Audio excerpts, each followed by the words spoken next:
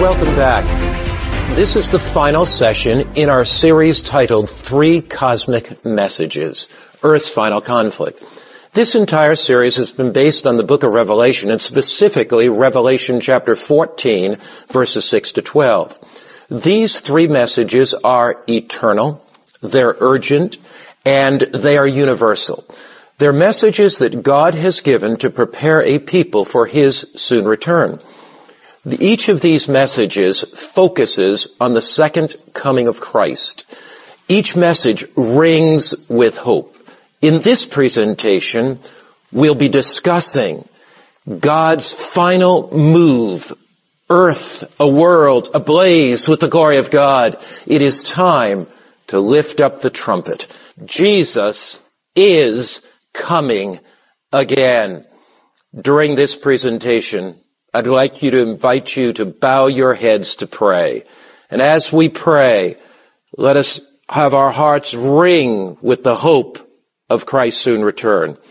Father in heaven, we thank you that Jesus is coming again.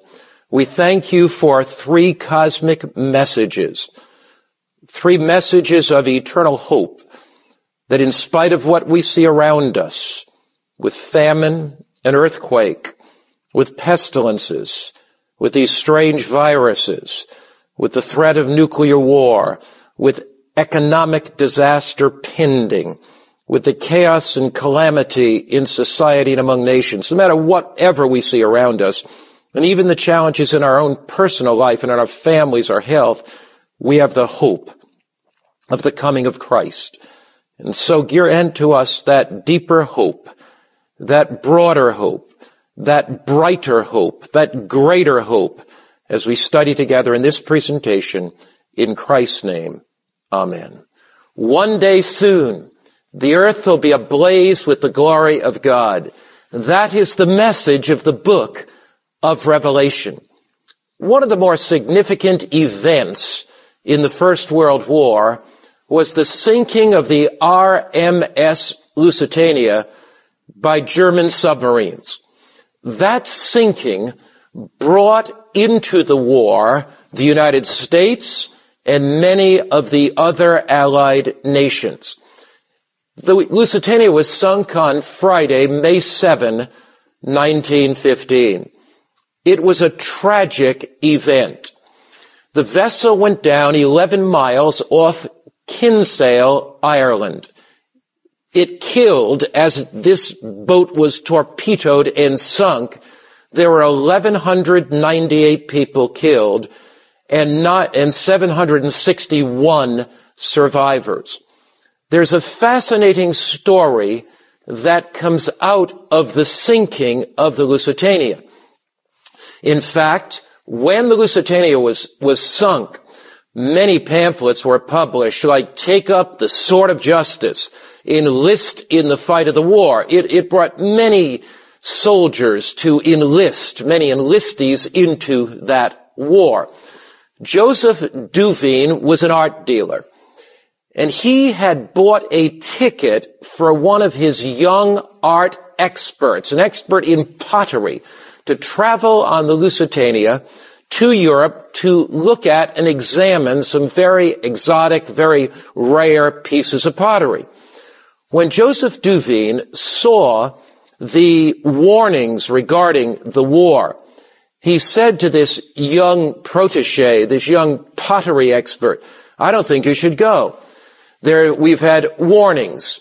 This is a photograph of the actual warning that the Germans put out. Notice, travelers intending to embark on the Atlantic voyage are reminded that a state of war exists between Germany and her allies and Great Britain and her allies, that the zone of war includes the waters adjacent to the British Isles, that in accordance with formal notice given by the Imperial German government, vessels flying the flag of Great Britain or of any of her allies are liable to destruction.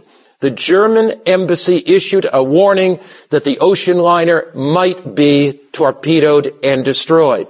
So Duveen said to this young art expert, "I don't think you should go. I don't want to risk your life." And the young man said, "Look, sir, When I read what was happening in the Atlantic, I began to harden myself. At first, I would sit in a tub of ice cold water for 30 minutes. But this morning, I sat in that ice cold tub for 2 hours. Sir, don't think I would leave preparation of such an important event to the last minute. I am prepared. I will go. The young man went. The Lusitania was torpedoes. And amazingly enough, this young man survived in the chilly, freezing waters for 5 hours, and he was rescued. He did not leave preparation until the last minute. The book of Revelation urges us. The book of Revelation invites us not to leave preparation for the second coming of Christ to the last minute. That's what the message of the three angels is all about. That's the purpose of these three cosmic messages, to prepare people for the coming of Jesus. These are messages of hope. They're messages of encouragement. They're messages that have been given to us by a God of enormous love who wants us prepared. The Apostle Paul echoes the words of these end-time messages that are heaven's last appeal to a dying planet. We ignore Paul's words and we ignore these messages at our own peril. The Apostle Paul says in 1 Thessalonians chapter 5, verse 4 and then verse 6, "But you, brethren and sisters, are not in darkness, so that this day should overtake you as a thief." That's the day of the second coming of Christ. "You are all sons of the light and sons of the day. We are not of the night or of the darkness. Therefore, let us not sleep as others do, but let us watch and be sober." This is a time to be fully aware of what's taking place in Earth's history. This is a time living at the heartbeat of eternity, the knife edge of eternity. This is a time to know that there's nothing between us and Christ, that our hearts are fully, totally, absolutely committed to Him. This is a time to understand the prophecies of this last prophetic book of the Bible, Revelation. This is a time to be sure that everything in our life, not in harmony with Christ, is surrendered to Him. In the book Testimonies, volume 8, Ellen White writes with divine prophetic insight on pages 27 and 28, "The end is very near. We who know the truth should be preparing for what is soon to break upon the world as an overwhelming surprise." Did Paul in the book of Thessalonians say that Christ was coming as a thief, quickly, rapidly, unexpectedly for the world? He did. And here this statement points out that there will be to the world's inhabitants an overwhelming surprise. But we need not be surprised. We need not be caught unaware. As one early Adventist writer wrote, preparing for the second coming, he said, "The only way to be ready is to get ready and to stay ready."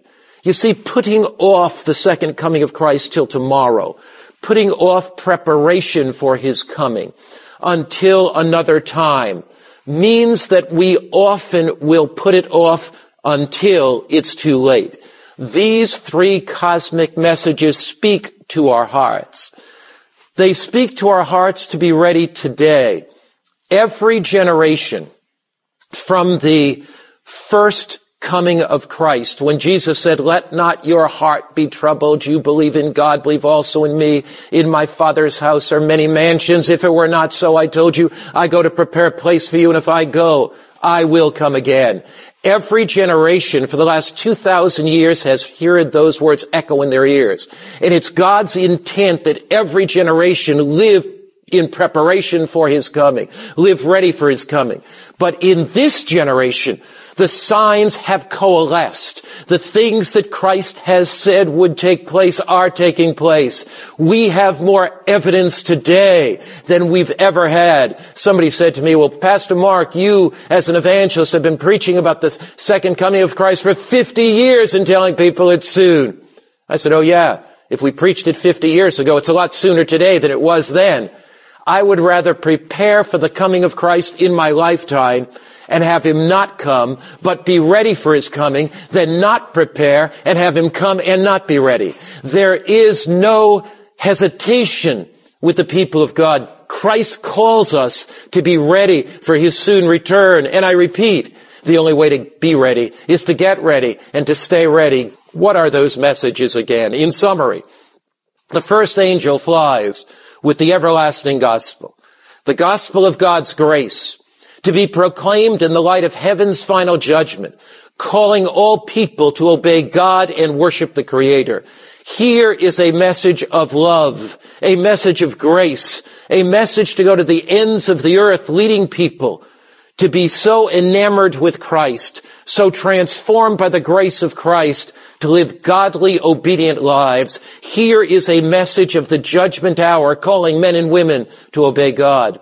But because the majority of the world turns their back on this message, the second angel flies in Revelation 14, verse 8. He says, Babylon is fallen. That great city, because she made all nations drink of the wine of the wrath of her fornication. As we've studied in this series, Babylon is a symbol of religious confusion, false doctrine, human traditions. Babylon represents a man-made system of religion. And so here, the second angel's message is calling us from all man-made traditions. It's calling us from making self the center. It's calling us from the humanism of our day. It's calling us back to Jesus and making Jesus a priority. It's calling us back to the truths of God's Word. Babylon is a system that uses images or idols to represent its saints or its revered ones. But the message of the angels flying in mid-heaven call us back to the supremacy of Christ. Babylon misunderstands the state of human beings in death, so it teaches the immortality of the soul. It revives ancient sun worship rather than accepting the Bible's Sabbath. So the messages of these angels, these three cosmic messages, call us back to worshiping the Creator rather than the sun worship of the pagan philosophy and cultures. Failing to grasp the importance of the body as the temple of God, Babylon, treats the body as a funhouse rather than the dwelling place of the Holy Spirit. So God has an end-time message calling us back to give Him glory in what we eat, in what we drink, glory in how we live, to praise Him in every area and aspect of our lives. John 17, verse 17 says, sanctify them by your truth. Your word is truth. The message of the three angels, these three cosmic messages, call us back to the Word, to be set apart, to be sanctified, to be hallowed by the very truth of God. Jesus said in John 8, verse 32, you shall know the truth. Some people have this idea that you can never know the truth, but Jesus says you shall know the truth. And the truth shall make you free. The truth frees us. The truth liberates us from error and falsehood and apostasy. The third angel flies, Revelation 14, 9 through 11. It is a warning against receiving the mark of the beast. It is a warning against accepting a church-state political union to bring security and peace on earth. The vehicle of that union, of course, is that false sign of sun worship in opposition to Sabbath worship. Throughout the prophecies of the Bible, a beast, of course, represents a political or religious power. So the mark of the beast represents the sign of authority of a religious political power that attempts to bring the world together in a world unity movement. The beast of Revelation in 13 and 14 rises out of Rome, as we've studied, as a worldwide system of worship. History will repeat itself. In the days of the early Roman Empire, church and state united. At a time when the empire was falling apart, Constantine, the pagan Roman emperor, in an attempt to unite his empire, used Sunday as a vehicle in which the workshops closed, what was a common social day. Church leaders, united with the Roman state, passed decrees in church councils to sanctify Sunday contrary to the very word of God. This indeed will happen again. Great Controversy, page 588 says, through the two great errors. What are they, two great errors? The immortality of the soul in Sunday sacredness. Satan will bring the people under his deceptions, while the former lays the foundation of spiritualism. The latter creates a bond of sympathy with Rome. The Protestants of the United States will be the foremost in stretching their hands across the gulf to grasp the hand of spiritualism. They will reach over the abyss to clasp hands with the Roman power. And under the influence of this threefold union, what's the threefold union? Spiritualism, Catholicism, and apostate Protestantism that has left its true lover, Jesus, to accept the counterfeit teachings of the world and the counterfeit teachings of Babylon. This country, America, will follow in the steps of Rome in trampling on the rights of conscience. How will that indeed take place? In a time of immense crisis.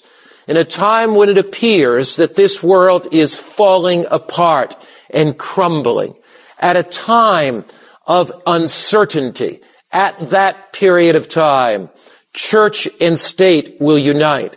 The devil will work false miracles to bring together under the auspices of the vehicle of Sunday worship a common day of worship. Those that don't go along will eventually be persecuted, unable to buy or sell, is what Revelation 13 says, and eventually there will be a death decree. Now, one of the agencies that the devil uses to accomplish his ultimate goal of uniting the globe under his authority is false miracles. So the spirits of demons work miracles to get this false unity movement united. Revelation chapter 13, discussing the mark of the beast, discussing this economic boycott when no man can buy or sell, in verse 13 and 14 says, he, that's the devil, performs great signs or great miracles, great wonders, so that he makes fire come down from heaven on earth in the sight of men.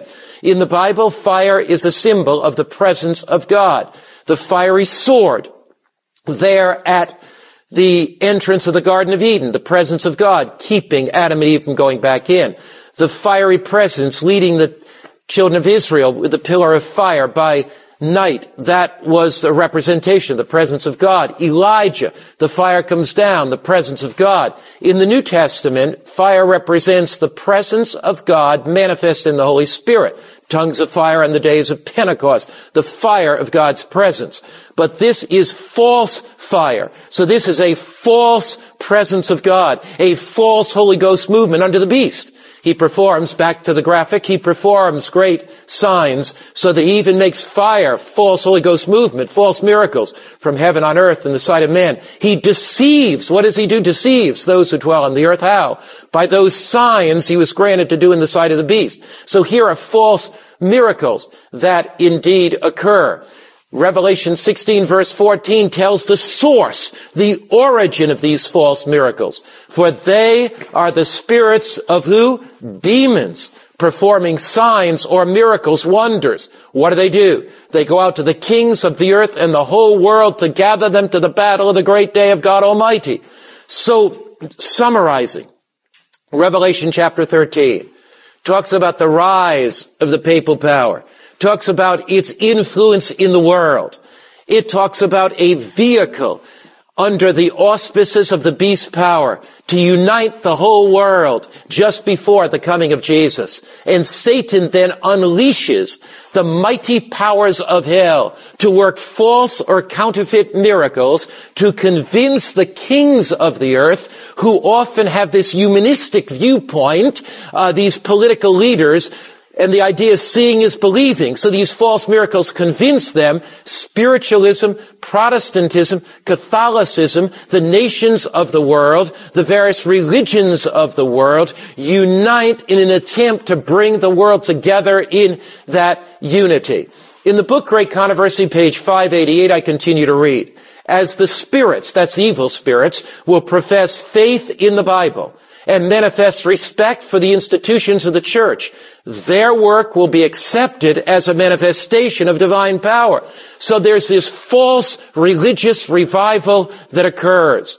But God is not caught off guard. He is preparing for the earth to be lightened with the glory of God, and a true religious revival will come at a time of global upheaval, natural disasters, economic collapse. The devil will work with all power and lying wonders to deceive.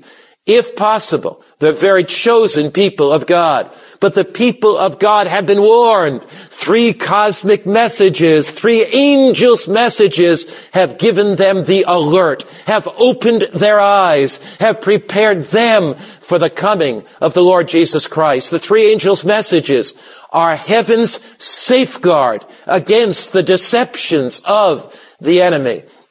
The Reformation at end time will be completed. Satan will not take the field alone. God will move through his end time people, his last day people, to restore the truth of his word. Honest-hearted men and women will have their hearts illuminated with the glory of God, with the truth of God. The light of God's truth will shine, and as it shines ever so brightly, thousands and tens of thousands will respond to that truth, accept it, and be prepared for the coming of Jesus. It will be written as is stated in Revelation 14 verse 12. It will be written of them, here is the patience of the saints.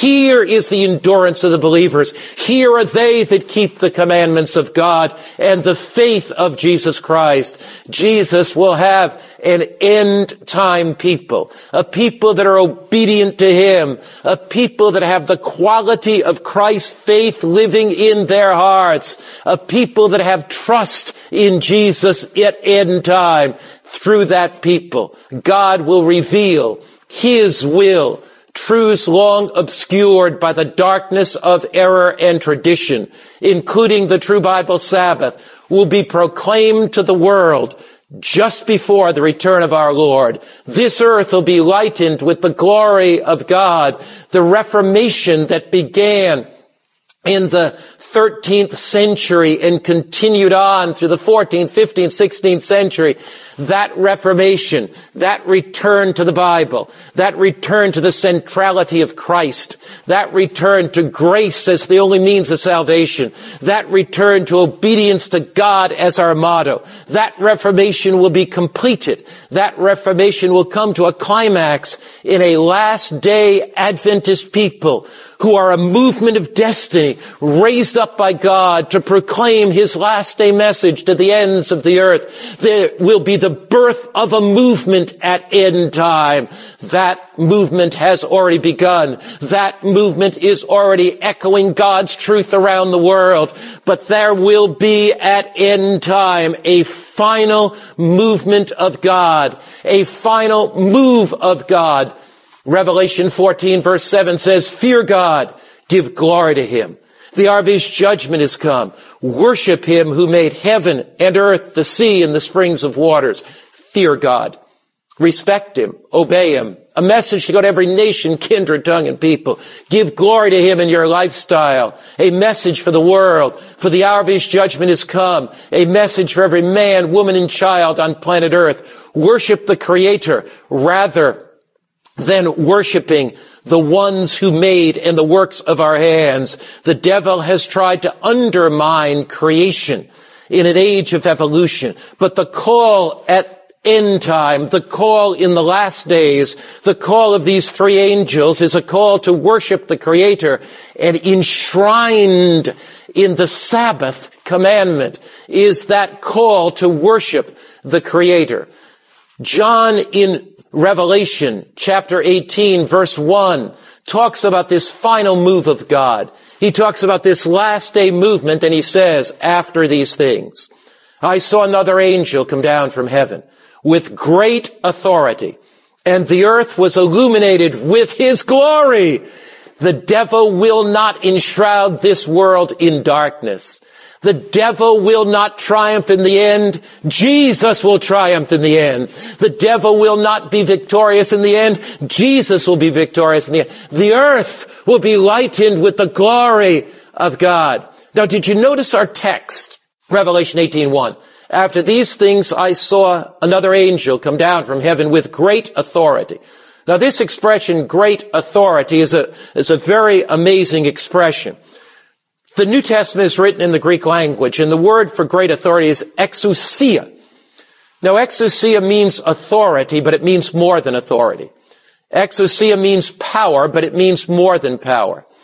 Exousia is a very hard word to translate into the English language or other languages. You don't really see the nuance on it. But the word exousia has to do with victory and triumph and power and authority. It has to do with Christ's authority over the principalities and powers of hell. So what Revelation 18 is saying is that God will have an end-time people through whom he will triumph in the most crucial time of Earth's history, at the greatest crisis of Earth's history. And his people will triumph by his grace and through his power over the principalities and powers of hell, and the earth will be lighted with his glory. Now, I'd like to look with you at some other ways in the New Testament that this verb, exousia, or this phrase, exousia, rather, is described, great authority. Here we have it in Matthew 10, verse 1. When Jesus, he had called his 12 disciples to him, he gave them power. Now, notice the word for power is exousia. Over what? Unclean spirits, to cast them out, and to heal all kinds of sickness and all kinds of disease. So in the last days of Earth's history, when Satan works false miracles, God at end time will manifest his power. Unusual power from beneath calls for supernatural power from above. And God will once again, through his church, bless it with supernatural power. We will see miracles worked. The sick will be healed. Undeniable wonders will be performed by the people of God because they are totally, absolutely committed to Christ. They will not be performing those miracles. They will be the vehicles that Christ uses to perform those miracles. But we are going to see the miracle working power of God at end time. Will there be false miracles? Yes. Will many people be deceived by those false miracles? Certainly. What's the difference between the false and true miracles? We shared that in another presentation, but to summarize it in case you've missed that, false miracles lead you to be content in yourself, separate from obedience to God. False miracles have nothing to do with obedience. But genuine, authentic miracles always lead us back to obedience to God's natural law, God's moral law. Genuine miracles always lead us to heartfelt confession and repentance. And so this word exousia is a word of power and triumph. Here it's used again in Matthew 28, verse 18. Jesus came and spoke to them saying, now this is Christ's great commission to the disciples, to the first century church.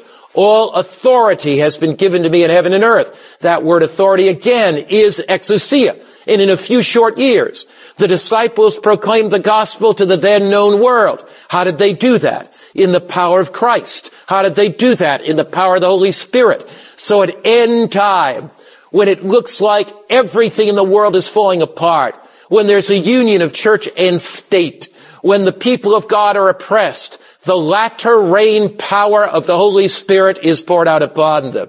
And the church rises as glorious as the sun, as fair as the moon, as strong as an army, according to Ephesians chapter 5. And the earth is lightened with the glory of God because God's church has risen to the occasion. God has a people totally, absolutely committed to Him. And upon that people, He pours out His Holy Spirit. And in time, the Holy Spirit will be poured out in unprecedented power. The gospel will rapidly spread to the ends of the earth. This gospel of the kingdom, Matthew 24 verse 14, shall be preached to all the world as a witness to all nations. Then the end will come. This is Christ's promise. This is Christ's appeal to you and me. Be part of something big. Be part of something grand. Be part of something glorious. Do not play church. Do not fiddle around on the peripheries of faith. This is a time to share Christ. This is a time to share the hope of His soon coming. This is the time of urgency to share the beauty of His last day message with the world. This is a time to share the three angels' messages, these three cosmic messages in Earth's final conflict with your friends and your neighbors. Revelation 18:1, after these things I saw another angel come down from heaven with great authority, exousia, power, with great triumph, victory. Now notice, the earth was illuminated with His glory. What does it mean the earth is illuminated with the glory of God?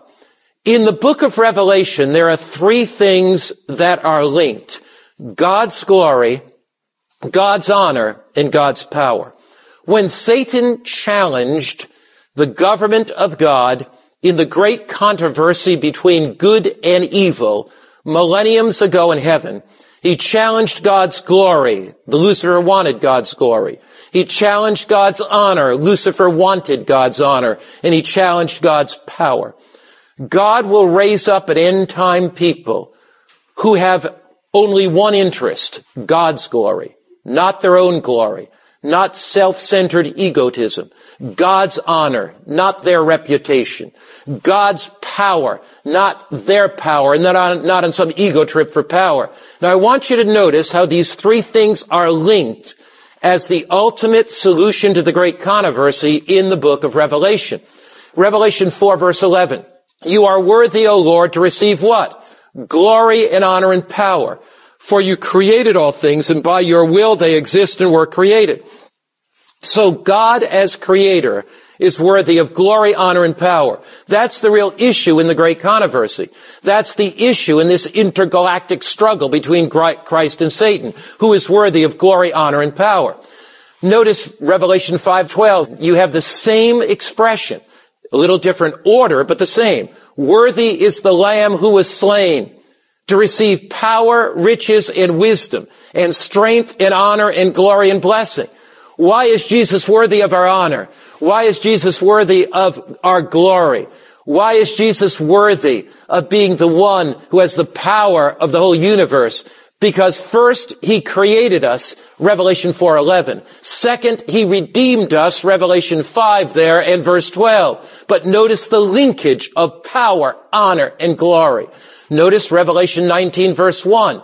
The redeemed standing in heaven with Christ when sin and suffering and sickness are no more, when heartache is no more, when pain is over, when evil is destroyed, when sin has been crushed by Christ, when the victory is Christ, we stand there with Jesus and we say what? Salvation and glory and honor and power to the Lord our God. The controversy is ended. One pulse of harmony and gladness beats throughout the vast creation. Sin and sinners are no more. And in the numberless worlds, cherubim and seraphim sing glory and honor and power to Him. Revelation 21 verse 26.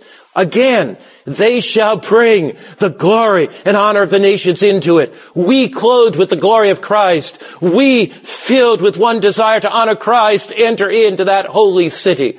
Satan, the evil serpent that deceived Eve, is crushed and gone forever. That evil angel, the being of dazzling brightness that rebelled against God, one day will be destroyed, burned up, consumed. All of those earthly powers that wanted their glory. Beasts rise and fall. Babylon rises and falls. Medo-Persia rises and falls. Greece rises and falls. Rome rises and falls. Rome is broken up. There is this amalgamation union of church and state, dark ages, end time, political union of church and state. But all of these powers that have risen and fallen, seeking their honor, seeking their glory, they are now faded into insignificance. Here is the good news. There is one thing that will last. There is one thing that will endure. There is one thing that will go through the ceaseless ages of eternity. We'll be singing glory. We'll be singing honor. We'll be singing power to Christ. The great controversy will be ended. Jesus earned that right when he created us. Jesus earned that right on the cross of Calvary when he bore our sins and guilt. Jesus, resurrected from the dead, intercedes for us, and he is the one that is worthy of glory, honor, and power, charmed by his love, concerned about his honor.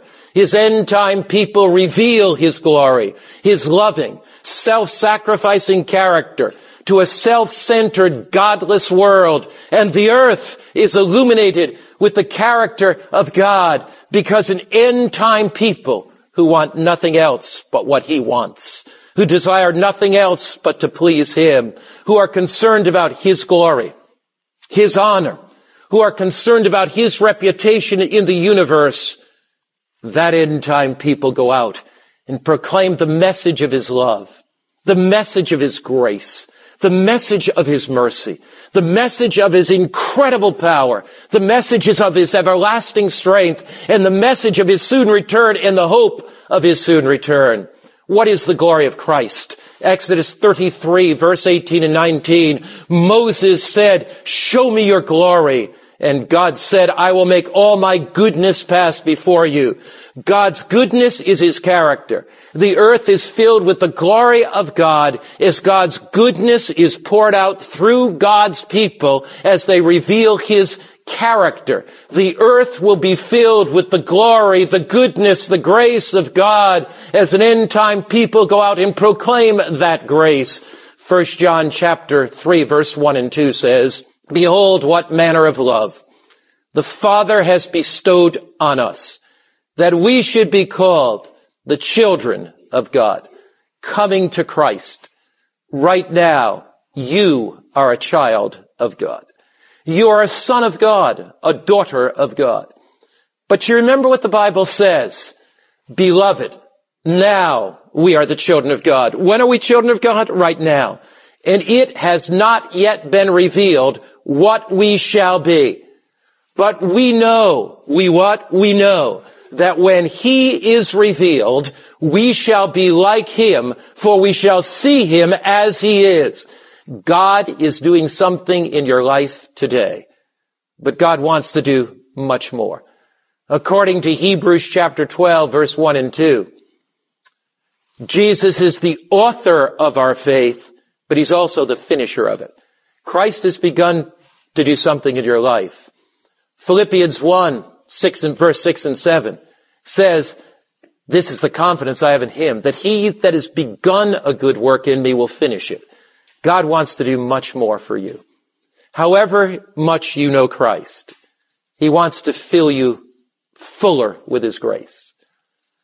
However close you are to him, he wants to bring you closer. He wants you to know him and to know him intimately. He wants to fill your heart with a sense of his presence, a sense of his love, a sense of his grace. Beloved, John says, the John that wrote the book of Revelation, beloved, now are we the sons of God. Yet it doth not yet appear what we shall be. For when he shall appear, we shall see him as he is, and we shall be like him. Is the great desire of your heart to be like Christ? Ellen White, writing to the General Conference of Seventh-day Adventists in the Daily Bulletin of January 28, 1893, says this: "The message of Christ's righteousness is to sound from one end of the earth to the other. This is the glory of God which closes the work of the third angel. The message of Christ's righteousness, what is that? That I am unworthy, but he is worthy. I am unrighteous, but he is righteous. I am filthy, but he is clean. I am impure, but he is pure. I am weak, but he is strong. The message of Christ's righteousness is to go from one end of the earth to the other. What is the message, the summary of the message of the three angels? It is that Christ is all in all. We come to Christ. We forsake all of our own righteousness. His righteousness lives in our heart. The beast power focuses attention upon himself, on some political, religious unity to solve the problems of the world. What is the righteousness of Christ? It's only Christ can solve the problems of the world. He can solve the problems of our own personal life. He can solve the problems internationally of the world. The Christ that created us. The Christ that died for us. The Christ that intercedes for us. The Christ that's coming again for us. This Christ who is all righteous is our only Savior and Redeemer. Babylon and all false religion speaks of the glory of man.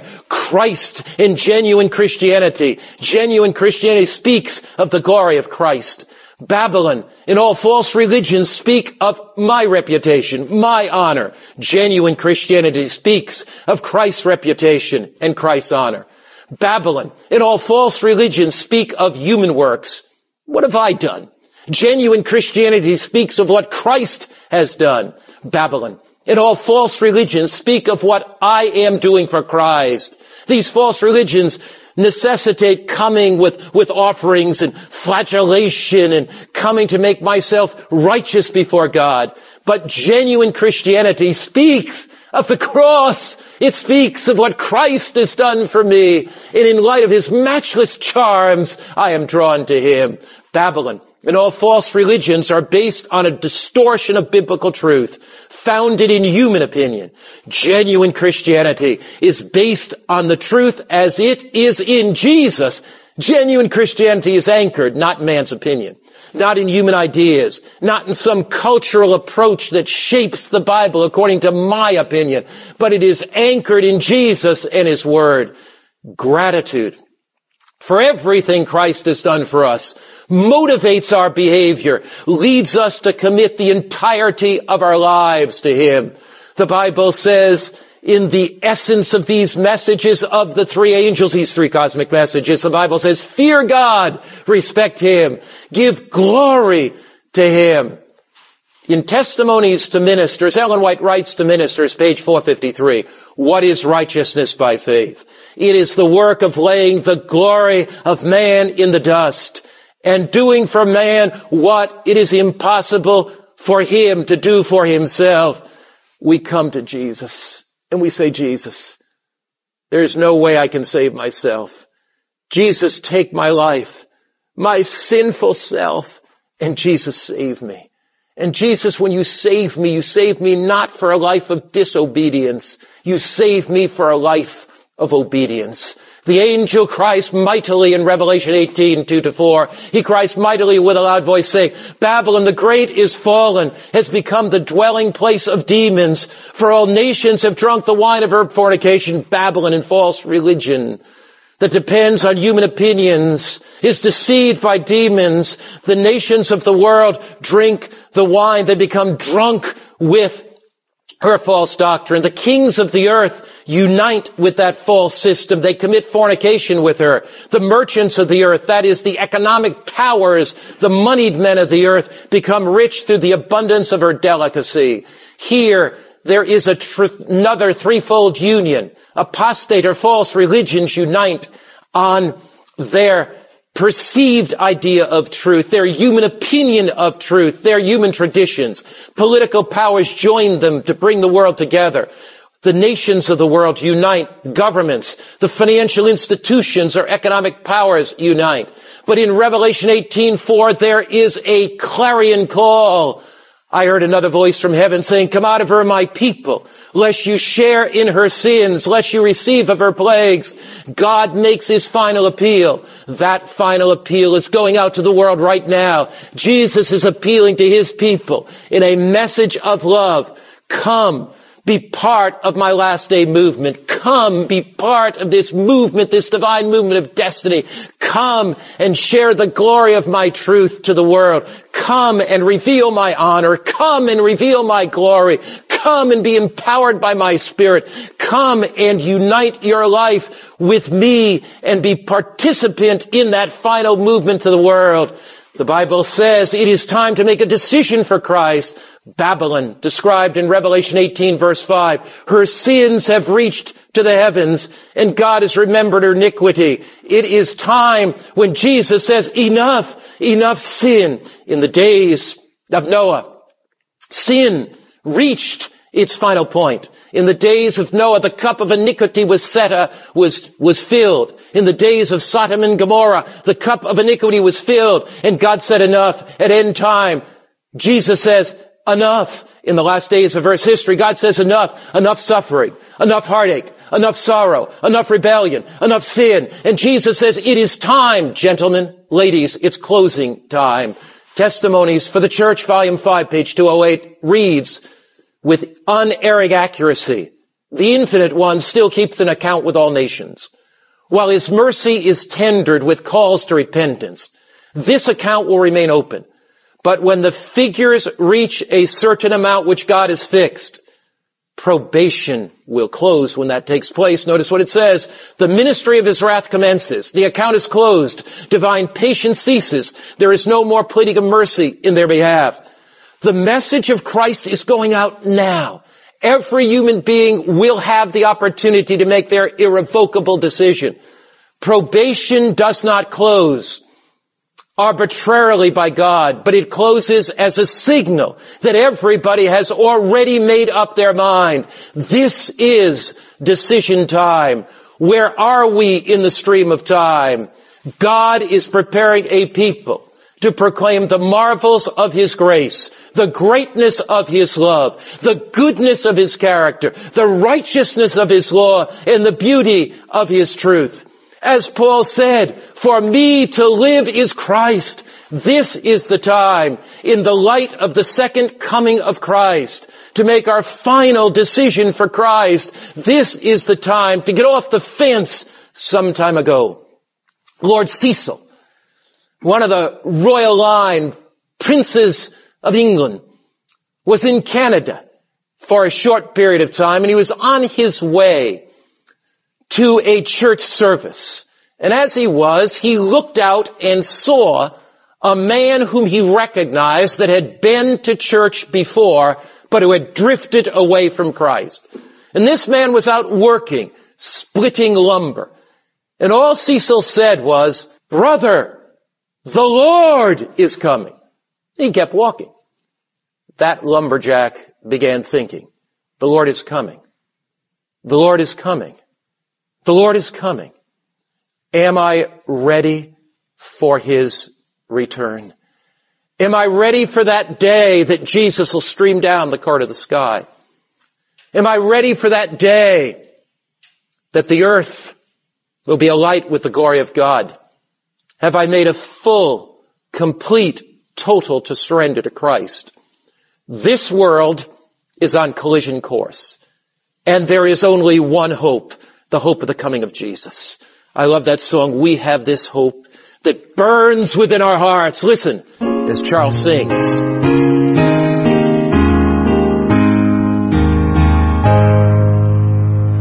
We have this hope that burns within our hearts, hope in the coming of our Lord.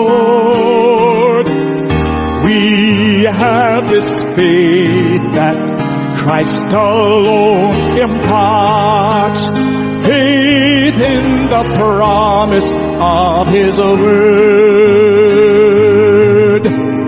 We believe the time is here when the nations far and near shall awake and shout and sing, hallelujah, Christ is King. We have this hope that burns within our hearts, the coming of the Lord. We are united in Jesus Christ our Lord. We are united in His love. Love for the waiting people of the world. People who need our Savior's love. Soon the heavens will open wide. Christ will come to claim His bride. All the universe will sing, hallelujah, Christ is King. We have this hope, this faith, and God's great love. We are united in Christ. We have this hope that burns within our hearts. Hope in the coming of the Lord. We have this faith that Christ alone imparts. Faith in the promise of His word. Now we believe the time is here when the nations far and near shall awake and shout and sing, hallelujah, Christ is King.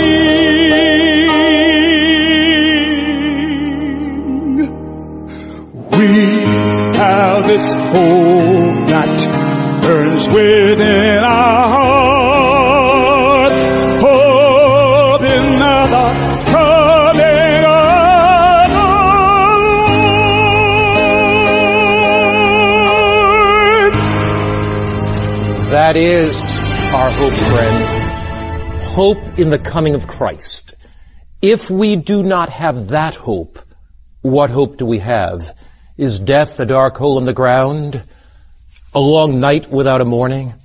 We have a hope that pierces our darkness. Reach out and grasp that hope. Reach out and embrace that hope. Reach out and cherish that hope. Christ is coming again. Let's pray together. Father in heaven, thank you for the hope. We choose to allow Jesus to live in our lives and fill our lives with His grace and love so we can proclaim that hope to the ends of the earth. In Christ's name, amen. God bless you, my friend.